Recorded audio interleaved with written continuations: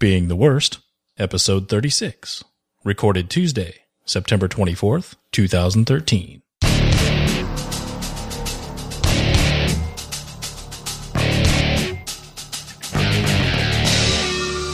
From beingtheworst.com, it's the Being the Worst podcast, audio apprenticeships for the aspiring software craftsman, with your hosts, Kerry Street and Rinat Abdullah. In this episode, Kerry and Rinat discuss some of the benefits of decomposing your software into even smaller components. Some may refer to this technique as microservices or system of systems. They end their conversation with a look at how this approach was applied to the Lokad codebase to result in a more evolvable design. And now, here are Kerry and Rinat. Rinat, so the last 3 episodes were all about client-side development, our exploration on the client, and that's still all in progress in portable class libraries, but you've been tempting us a little too much with all this rewriting and new learning that's going on at work, and we just had to stop and talk about it. So can you let us know, what are we going to get into today? Basically, we'll get into breaking stuff apart. Okay. As I've realized and learned, almost all of my projects up to that point, they were, once again, overly complicated. Basically, I was designing things to be monolithic and really complicated, really messed up, really linked. And after listening to awesome videos that we'll link in the show notes, like Rich Hickey, then Christopher Alexander, then I don't remember another guy. So basically, all of these people are talking about the design, which is a process of building your software. Mm-hmm. The process of creating a mental structure which will support features in the software. For example, you can think of the process of growing a tree. Mm-hmm. When the seed is planted, and first leaves show up, this small plant has a specific purpose. It is in a specific point in its life cycle. It has to break through the ground and it has to grab as much sunlight as it can. Right. And its skeleton, the supporting structure, it's designed to support this movement, this need. As the tree grows, actually its structure, it changes vividly. Over time, sprout grows up and it gets a trunk, it gets a really developed root system, it gets branches, it gets leaves, and then on the leaves you may get some fruits or nuts. Mm-hmm. And the tree in the middle of its life cycle looks completely different from the seed it was born from.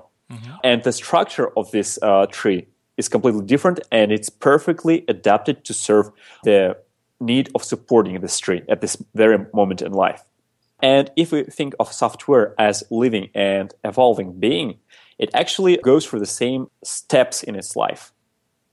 So basically, when we start with a seed, we start with a draft, a prototype, a spike, whatever. Mm-hmm. And the architecture, the structure behind this prototype, it's usually extremely simplistic. The purpose of that is to support this proof of concept, to allow getting first feedback, maybe to support a minimum viable product. As software evolves, we start adding more features, we start maybe introducing more fixes, tweaks, etc., and there is a need to have a different structure that will support all this new increased complexity. Mm-hmm. The point what I'm trying to make is that at different points in life of software, it needs different structure. The structure is usually called architecture. And usually when people try to design their software, they start with a fixed architecture. They try to plan architecture up front. Mm-hmm. In essence, I used to try to plan a structure for the software that will support all the future features. However, since the process of building software is like learning process, as Alberto said, that building software is a learning process and actually working code is a side effect. Right, I saw that, yeah. Same way, when we design software, when we evaluate to adapt to new requirements, to new changes in our perception of the world, we have to adapt its architecture as well. And actually, architecture at any given point in life of software is just a side effect of this adaptation process. It may be gone in a next season. It may be gone after the sprout breaks through the grass, etc., etc. Mm-hmm. And then this actually raises the question. So if architecture is not something permanent, if it's not something that we can plan in advance, because we don't know exactly with certainty how the software will look in the future, how many branches does this tree need to support all the leaves? Because we don't know. For example, the same seed, when it's planted on rich soil, fertile soil, it will burst into a tree that has a huge trunk, that has maybe a root system that is okay, and that has a lot of leaves, because the environment allows the tree to grow that large. However, if the same seed happens to land in mountains, then it will result in completely different phenotype. It will be a tiny tree that has really small and thin branches and really tiny leaves, and maybe a really vast root system, simply because there is not enough sun, there is not enough water, but there are a heck a lot of winds. And hence the tree has to be really small to not to be torn away with the wind, but it has to have really wide root system to get all the micro elements and water from the mountain.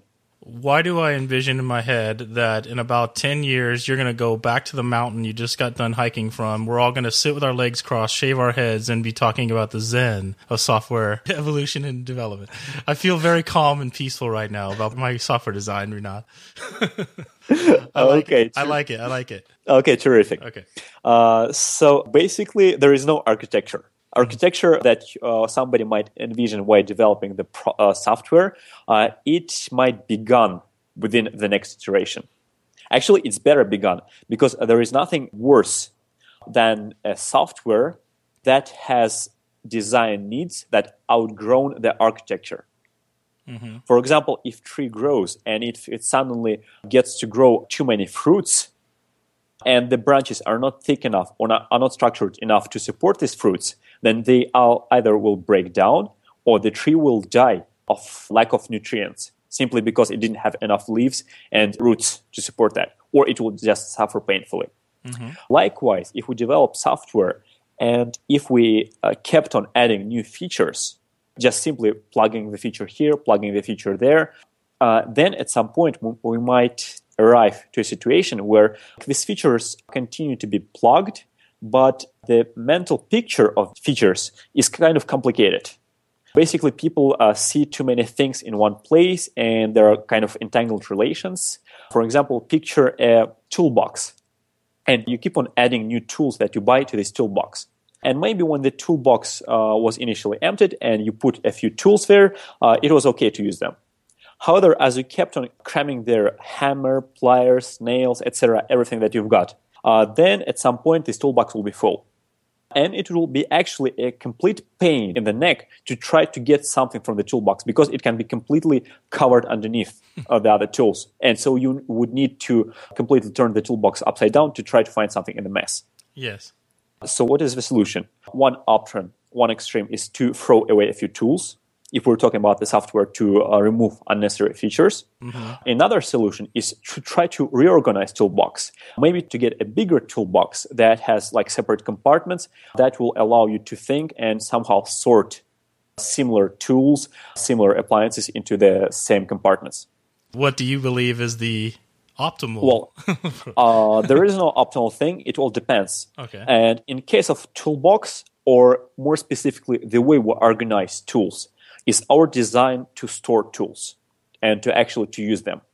If we're thinking about the software, the way we arrange components in software, the way we arrange features, the way we arrange them in our mind, it's actually like the design of the software.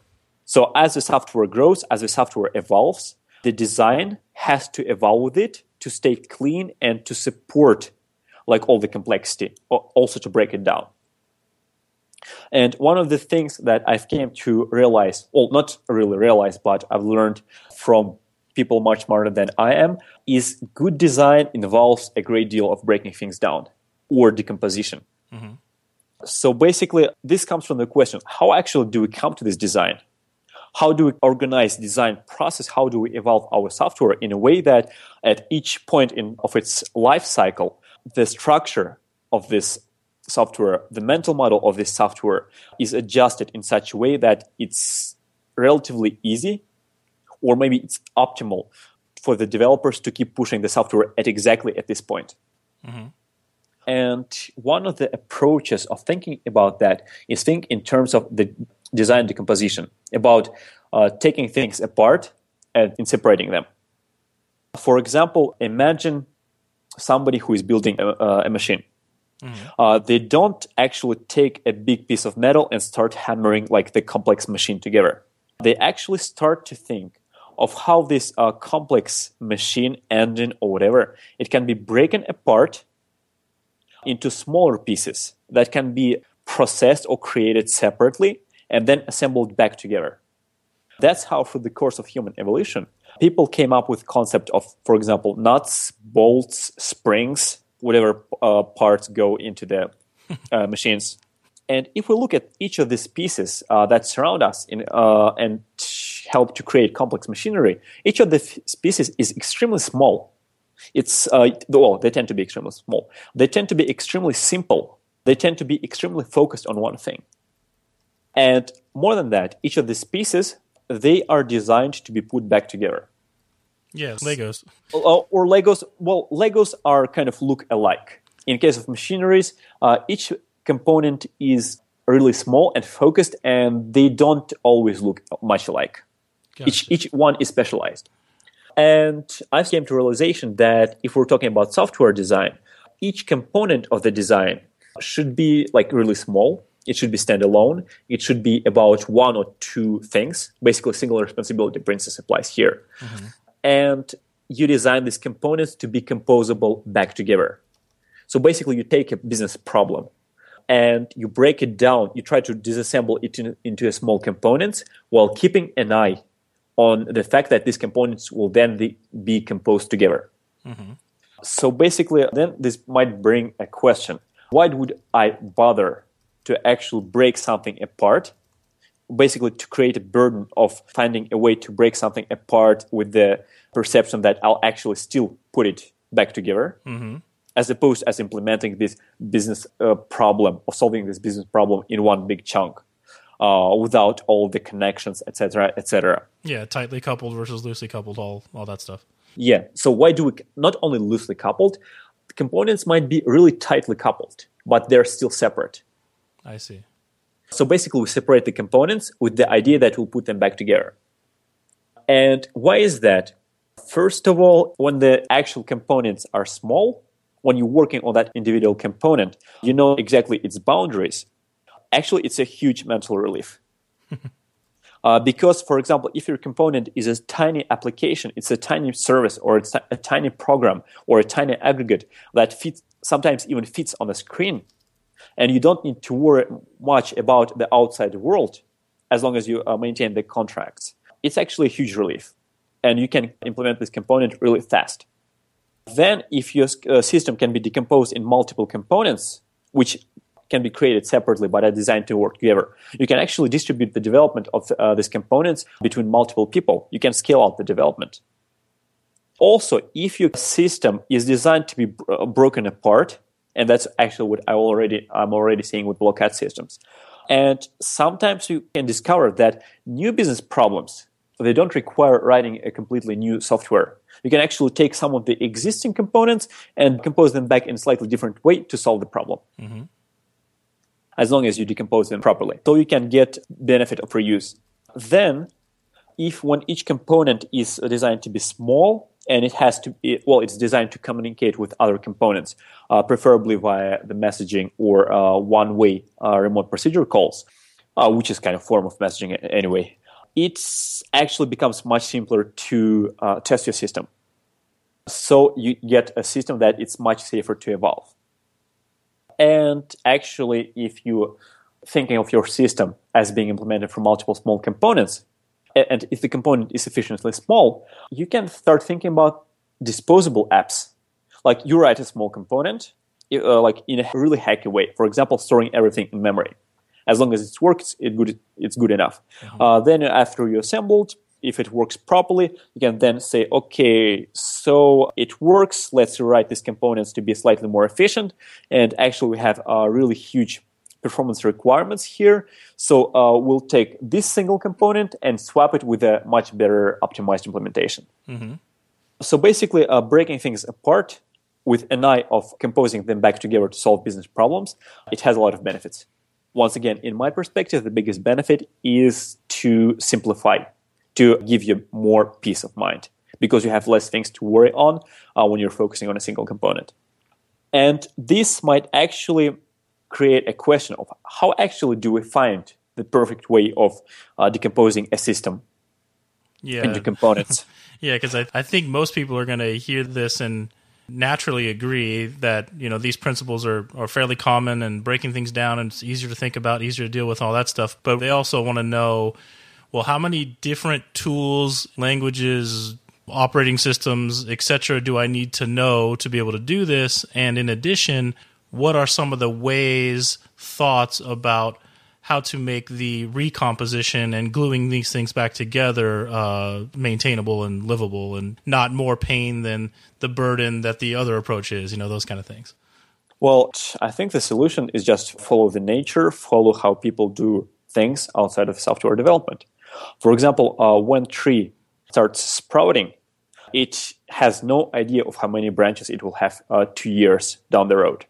Mm-hmm. It's just genetically engineered by the evolution to try the combinations, to try multiple combinations, and keep combinations that will stick. For example, it might send a few sprouts in 2 different directions.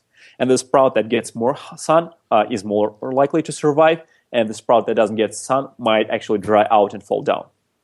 When people are organizing their toolbox or cabinets, they might actually go through multiple iterations trying to organize things one way or the other way till they find a way that fits. When you're trying to organize tools in your tool shed or when you're organizing stuff in your kitchen, you go through multiple iterations, like putting things apart and then actually seeing how they work together. Same way it's with software development. You start with a small prototype, you start with a small draft, and you hack together a quick implementation. It works or it doesn't. Then you try to actually break it down into separate contexts, just like the context that we're talking about in domain-driven development, maybe. Mm-hmm. Or maybe you take another perspective and try to take apart using communication, or try to take apart things using a temporal decoupling and add some messaging and cues. Basically, though, domain-driven design is one of the ways to look at software, trying to find ways to break it apart using this context mapping and ubiquitous language. Yes.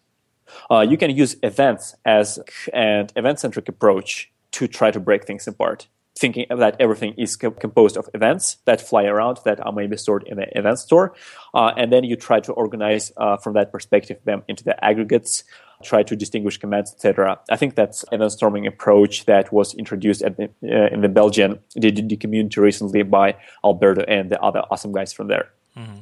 So basically, a higher level perspective is that you look at your software, you look at your business problem, and then you try to slice it in various ways in components, in small elements, smaller elements in the whole. And while slicing them, you make sure that they'll be composable back together, and then you see how it works. This process might require a few iterations, but in the end, you'll have something that is composed of smaller components. Then, as development goes further, you might find that one component is too complicated, and you'll try to break it down further. So basically, you're dividing your system into small cells. And this division, this structurization is not predefined, because you never know how your learning process will go. You never know what will be the business environment of your software or a company. So this design process is focused on a few simple principles. First principle is to try to decompose, is to try to break things apart along different lines. And different methodologies might provide different approaches to finding these lines.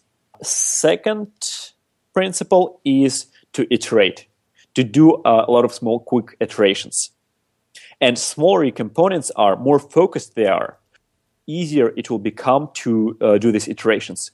Because once you've done with the initial breaking apart, you can actually iterate within a small component. And actually, when you have a system that is deployed and contains and consists of multiple components that are choreographed to work together, then you can actually iterate with the system further by simply taking one component, replacing it with another implementation, swapping the implementation, and the rest of the system will not even notice. Mm-hmm. And also, that's probably side twist here. If you design your components, well, they'll need probably to interact in some or the other way. And if you design them so that they'll interact through the simplest interface possible, then you'll have more chances of falling into the pit of success. For example, take a look at the Unix ecosystem. The Unix way of programming involves actually building a lot of small tools, console tools, for example, that are designed to do one thing, and they do it really well. And then they interact over one single interface. It's like pipes or text files. And then people actually compose them together to do a lot of things. For example, Git is a marvelous example of that. Implementation-wide, or from the perspective of code purity, it's a horrible hack. It contains of multiple programs, tiny programs that mess up with index files with this content-based addressing in the storage where files are stored by their hashes. I think the different subprograms of Git are written using different languages. Some of them are small scripts. Mm-hmm. Yet this hacky, decoupled nature of the Git is actually what helped it to evolve so fast and become one of the best, or even the best version control system. Some people might complain about the complexity of Git.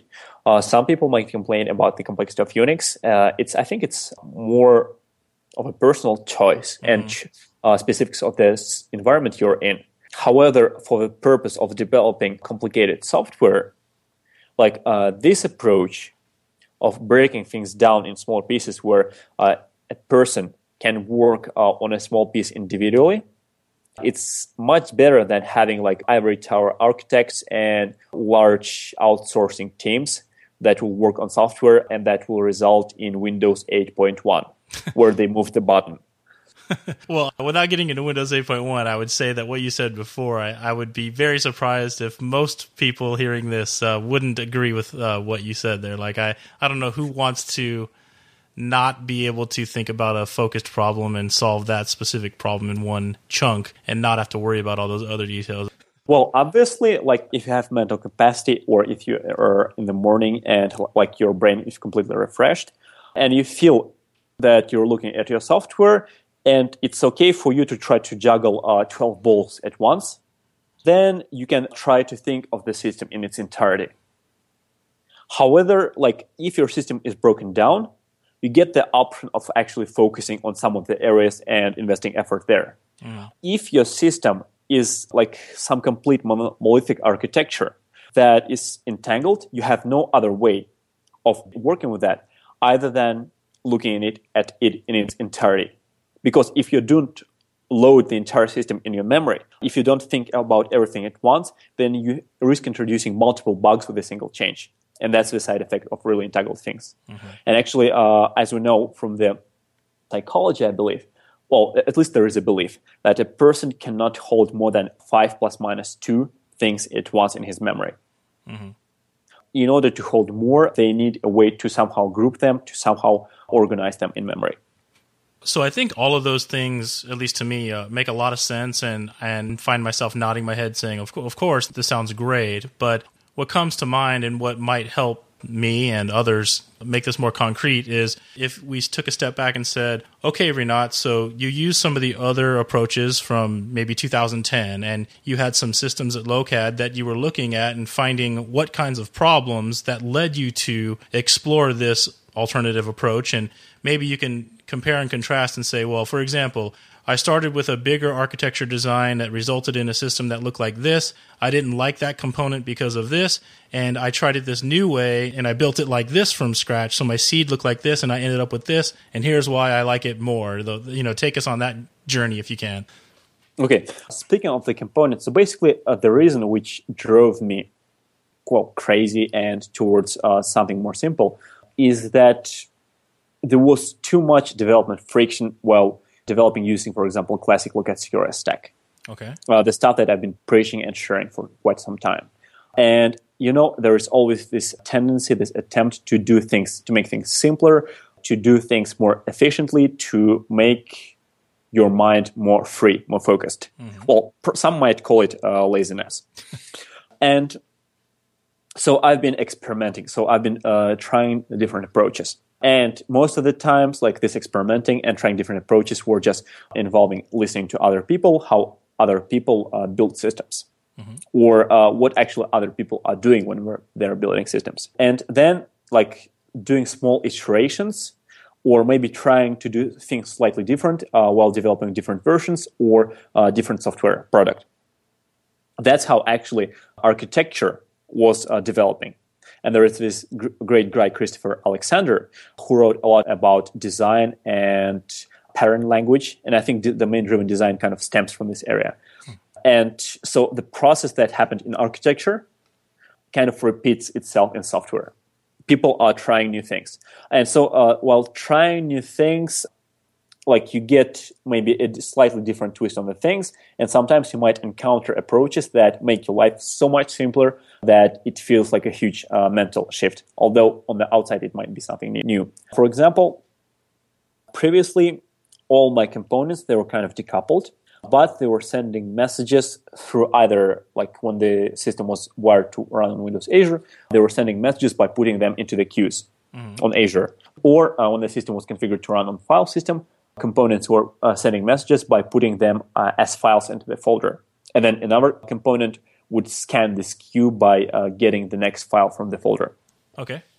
Well, and some other components were actually also file-based. When you, for example, you have a view projection, which subscribes to a stream of events, either by receiving them through the wire or by pulling new events from the event storage.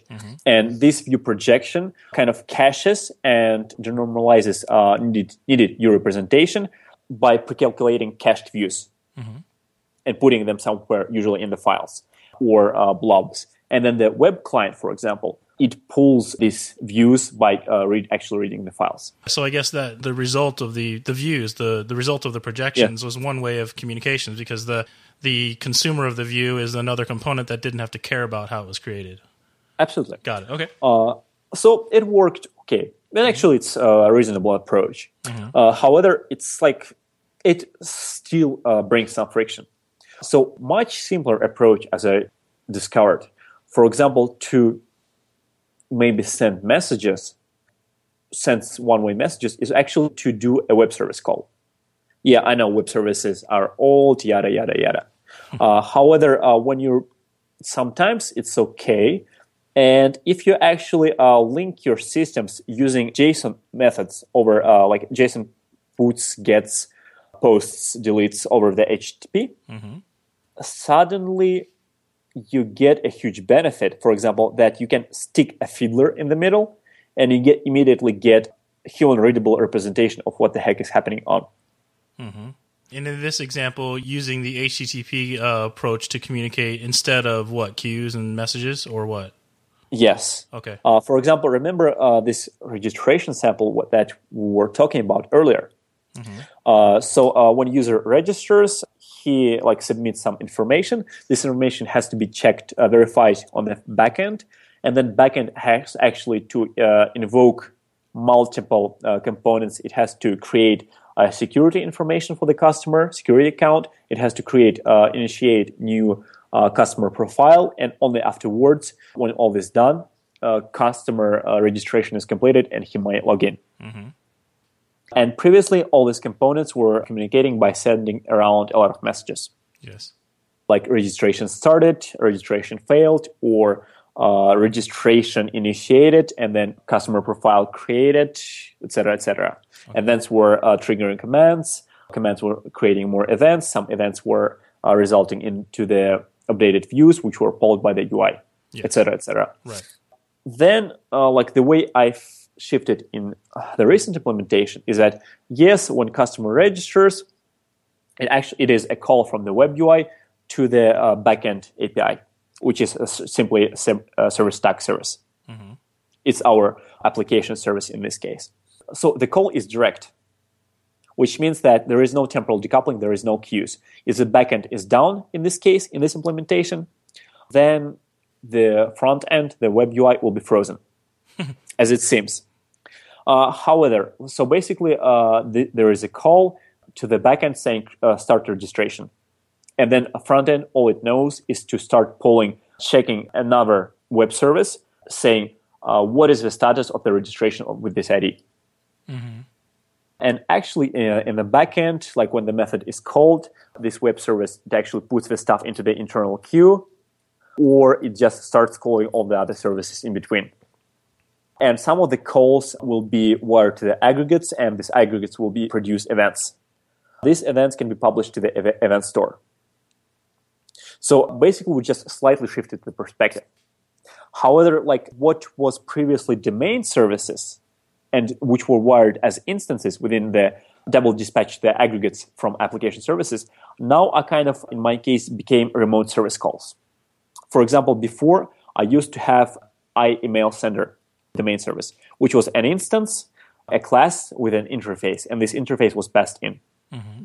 In the newer implementation, this interface is no longer an interface to a specific implementation of the class that exists in the same process, but it's actually a service stack interface. Basically, it's an interface to send messages. And when this call happens, it's actually the message, the JSON call, goes through to the component in the same server.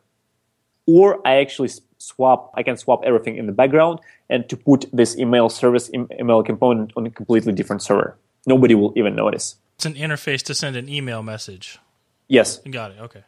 Okay. And actually, as I realized, so basically now I used to have in-process interface that would queue and then send messages.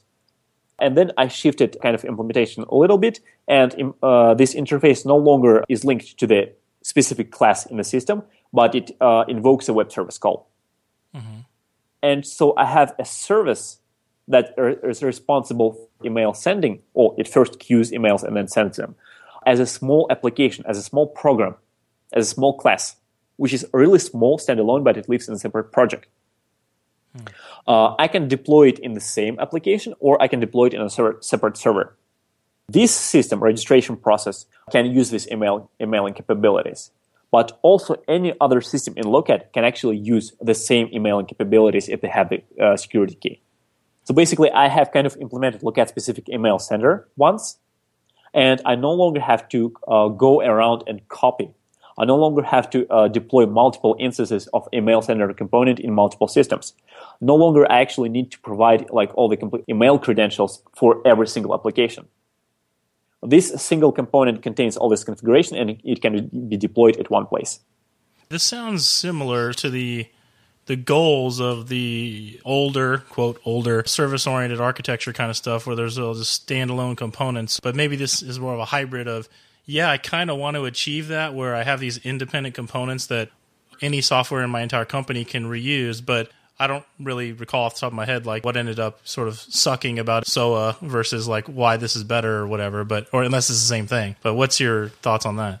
So basically, I believe the problem of SOA, well, aside from the fact that I think it's called sexually transmitted disease in Deutsch or Norwegian, is that it has a completely wrong focus. It focuses on services. It focuses on the implementation details.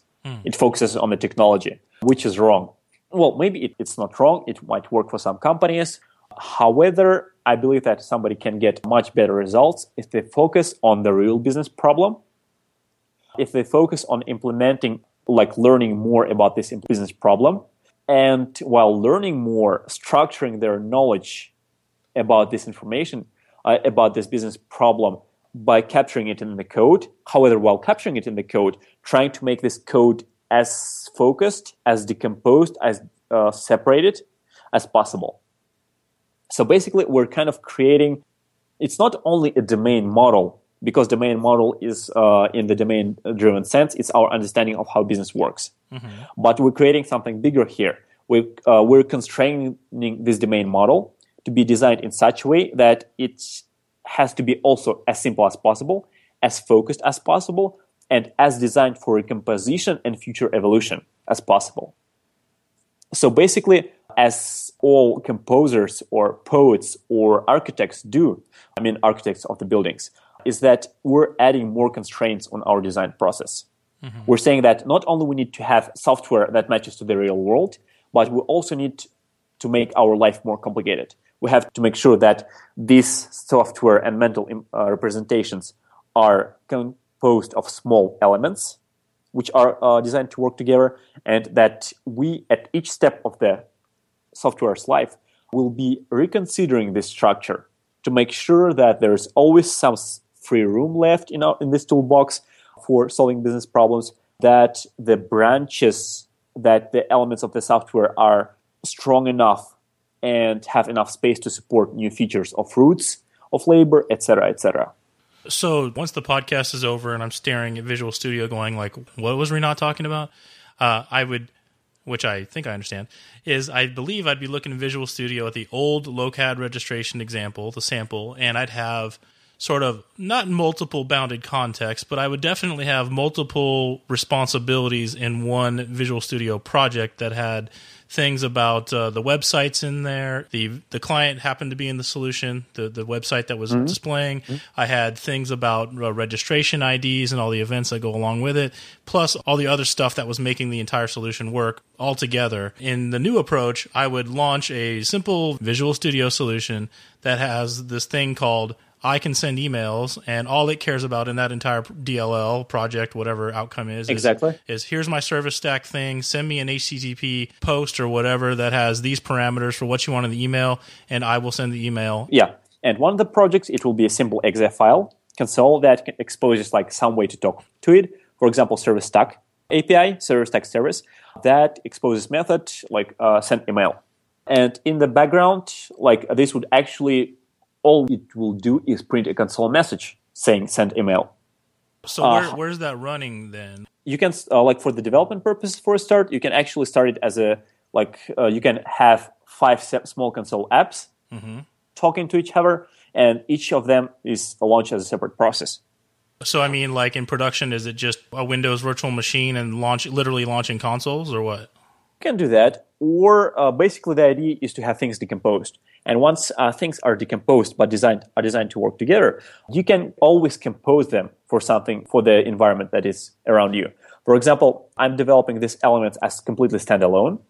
However, when they're in production, they're actually loaded by a single Windows Azure service. So basically, Windows Azure service, this service, it has references to all of the components, and it simply launches them inside of the Windows Azure. I see. Oh, like in a worker role? Yes, exactly. Okay, I see. So because you have these, you put that additional architectural design burden on yourself to make them composable, you're able to create a new Azure service, which happens to be your production deployment model, that can call upon these individual HTTP-able components and say, fire all these up and basically become a service stack service and listen and make the magic happen, basically. Exactly. Okay. And this creates multiple benefits. First of all, we actually don't deviate that much from the previous stuff that we're talking about. For example, previously we were thinking about the context, about the bounded contexts, and we were trying to have one project per bounded context. Yes. Generally. Yes. Now what we're doing is actually saying, hey, can we actually take this registration bounded context and maybe break it into more components so that it will be simpler than it was before? And as I actually experienced already, for example, working on this new Lokad functionality with Alex, the development was faster, simply because I could crank out the server side, the backend API, but the implementation would be really hacky. For example, instead of returning the view from the projected view, this service would simply load the entire aggregate, which would involve replaying events, then get some information from that aggregate state property and return it to the web service call. It was extremely hacky, but it was extremely fast. We were able to iterate fast. And then I was always kept back in my mind that if this thing works, then I'll take a little bit more time to write it properly. Right. So because the API wasn't going to change from his perspective, it was just send me this thing, ID, whatever, and I'll give you an answer back. He didn't have to care that you didn't bother to write projections and views yet. You just load it up in aggregate state in RAM and say, here, thank you, go away. Absolutely, absolutely. So basically, breaking things apart down in the components, it creates additional burden, but it kind of adds even more boundaries, even more decoupling, even more stability in your system, and allows you to swap implementation, to change things inside these components if things hold. If things don't hold, okay, you throw away components.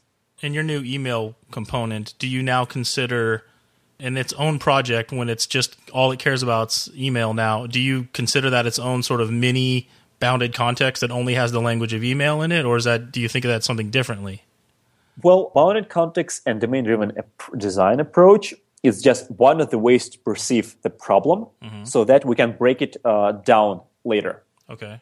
So I might consider it to be part of the communications bounded context, which involves emails, maybe us interacting with codebase repository, which contains exceptions, and maybe communicating with our CRM.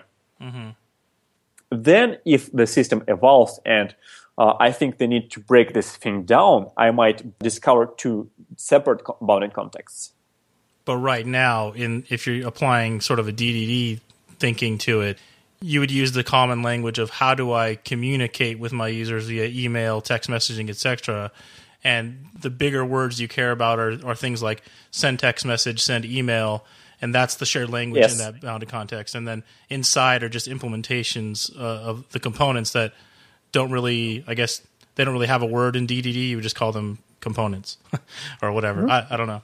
Well, components, models, it doesn't matter. As long as it's something small, it's something that basically it's like small, tiny application that can be, I don't know, a few classes, maybe 5-4 classes long, but that it's completely simple, transparent, does one thing, and it's completely disposable. I think what I was trying to ask, and it didn't occur to me until now, was if you had a communications-bounded context and this email thing was inside of it, is there a DDD vocabulary word to speak about it, or there's really no DDD official way to call whatever this email thing is right now?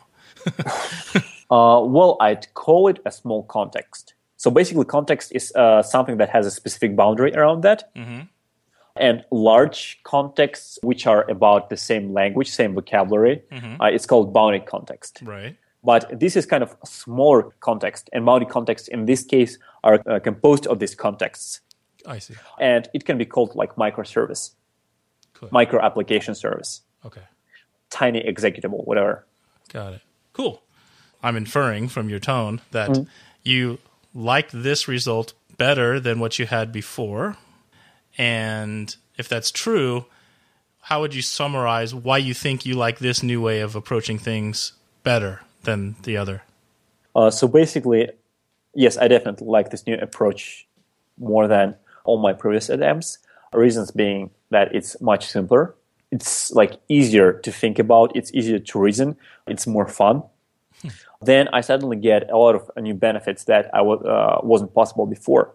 For example, before when I had to test the component in development, when I wanted to send a message to component to see the outcome, like to play with different message options, I had to write a small C# client that would actually create this message, serialize it, and put it into the file or send it to the Windows Azure. Now, like when I'm doing stuff, I just enable Fiddler, and all the internals, inter-service calls are suddenly visible. And because I'm adding one more constraint actually to my system, I'm trying to make sure that communication is aligned with REST constraints, which is a really interesting and exciting thing in its own. So because I'm aligning with REST, one of the side effects is that the APIs are potentially more easier to evolve and they're more scalable. But the short-term benefit is that I'm getting a lot of tools that can be used. Fiddler, for example, one of those tools. It's simply proxy that sits somewhere, and it shows HTTP calls that happen. It shows like the request and it shows response. And then I can actually, since it records requests and responses, so I can take any request to any service, and then I can actually edit it and then resend. So previously when we were talking, for example, about debugging a faulty system, we were talking about capturing a message that triggered an exception, and then resending this message into the queue. In this case, it's the same thing, but we're sending HTTP request. And better than that, some of these requests, they can be composed in the browser window because it's HTTP, for God's sake. So basically, one of the advantages of breaking these things apart and making sure that they are bridged together using something that simple and used by people all over the world is that I suddenly get more tooling, I suddenly get more tools, tricks, or scalability options available for me. For example, I used to host views inside the blob storage or file storage However, as I realized, in some cases, I can simply keep the views in memory, dumping them occasionally to the disk, and this would lead to almost instant response times. Or, as I've tried in one of the deployments, I could actually take web client, like customer UI, and take this component that is responsible for projecting events into the views and serving them, and I can bundle them together in one single web row. And since they're together, since their lifetime is together, I can actually, instead of storing the stuff in files, I can store them in memory. So basically, I get more options. Yes. And then since I'm storing stuff in memory with maybe optional occasional snapshots to the disk, I'm no longer limited by the key value storage. I can store really complex structures in memory. I can store concurrent dictionaries in memory. I can use structures optimized for fast access and retrieval, etc., etc. And I can optimize the implementation as I need.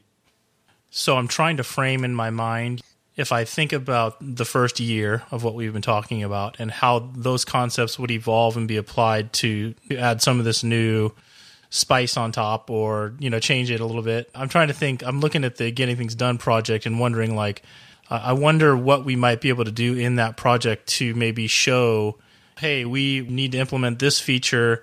We're going to implement this new thing using this new approach, so that at least at this point in time, over the next X months, we'd be able to see sort of how we started one way and how this new approach was used to build a whatever component. And I think it'd be easier for me to compare and contrast the benefits or not, and you'd be able to point out exactly to us and the listeners, see how over here we had to do blah and over there we had to do this and that kind of stuff. So basically the stuff that we've been doing before, investing time in messaging, ubiquitous language, and domain-driven design, it's not in vain. We actually learned one of the best ways to take a business problem and break it down in separate bounded contexts, and also highlight the unchanging parts of this environment, like the language, the words, which is used actually for the bounded context to communicate with each other, which is used by other external entities to talk to these bounded contexts. And the recent things that I've been talking about is actually there are more ways to keep on breaking these existing elements into smaller parts. So their external boundaries, which are already defined, will stay intact, like they're valid.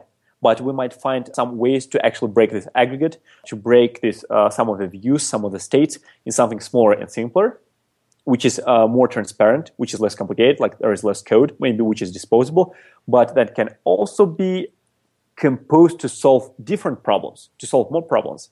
I think it should be possible to break down this client in such a way that it would be possible to recompose into a web UI with the backend with it. Yeah, I think probably what you've been working on, similar, like maybe like a social authentication for the clients to use.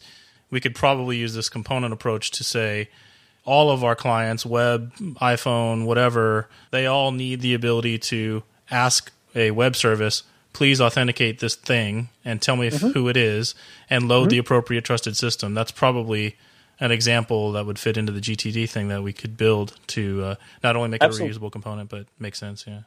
Actually, to make it more fun, when you follow this road of breaking things towards more simple, more fine-grained libraries, projects, etc., and as long as you use common, like the simplest possible approach for making them communicate, either text files or HTTP calls, at some point you might realize that you don't need actually to implement this component A, because there is this tiny, small, fine-grained library that is used somewhere else, or that is published as open source, and you can actually plug in place of this component.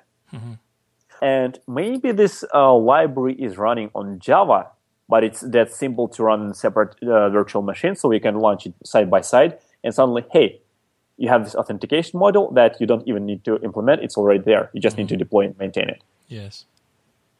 And for the sake of the authentication, I think it's on the web server, though. For example, Service Stack, it provides authentication via Twitter, Facebook, Gmail, etc., out of the box.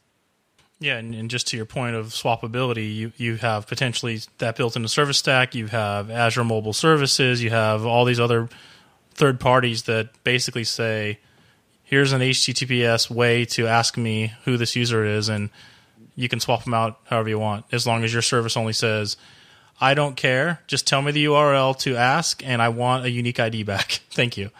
Yeah. And actually, like, for example, if we're using this approach of using HTTP calls, JSON over HTTP, then, heck, we get the benefits of being able to exploit the tooling and methodologies and corporate knowledge that is used to build the biggest distributed system in the world called World Wide Web, Internet. Yes. And some people say, hey, HTTP is too slow for that. I need some dedicated middleware like RabbitMQ, AMQP for our dedicated enterprise needs. More likely than not, enterprise needs of this customer are far less than the entire globe. Than the entire globe. And if this dead simple thing works, and if it allows even script kiddies to hack somebody's sites using like some stupid tools, if it allows a lot of interesting and magic things to happen, then probably it's like the technology is applicable for your software project. And so, for example, when we're talking about this URI structure, Uniform Resource Identifier, and like when you're passing this URL to some other system, suddenly you can compose, like, for example, keep components on different machines, but make them look as if they are part of the same URL by using something like Nginx or some web server that does, or some proxy. Mm-hmm. All of a sudden, you get the capability to actually cache your views by putting a reverse proxy in front of this web service that contains like this view projector and view query engine. Mm-hmm. And all of a sudden, this small component can basically subscribe to events being published from another component. And all it will do, it will denormalize them. And then whenever somebody asks a question about this kind of view, it will return a result. And it can store this stuff in the memory, or it can store it on some really slow media. But if you want to scale this in a badass way, you just take an existing Apache server, like Nginx or, I don't know, Varnish, and you just configure it, and you point it to use to pass through HTTP requests to that view service. Suddenly you get almost linear scalability because you can put as much proxies as you want, and you can put them behind a single URL. So another component that is calling this view component knowing only a single URL, it will not know, but this request will bounce to one of these proxies. And if the request is new enough, it will go through the proxy to the view, and then it will go back. Mm-hmm.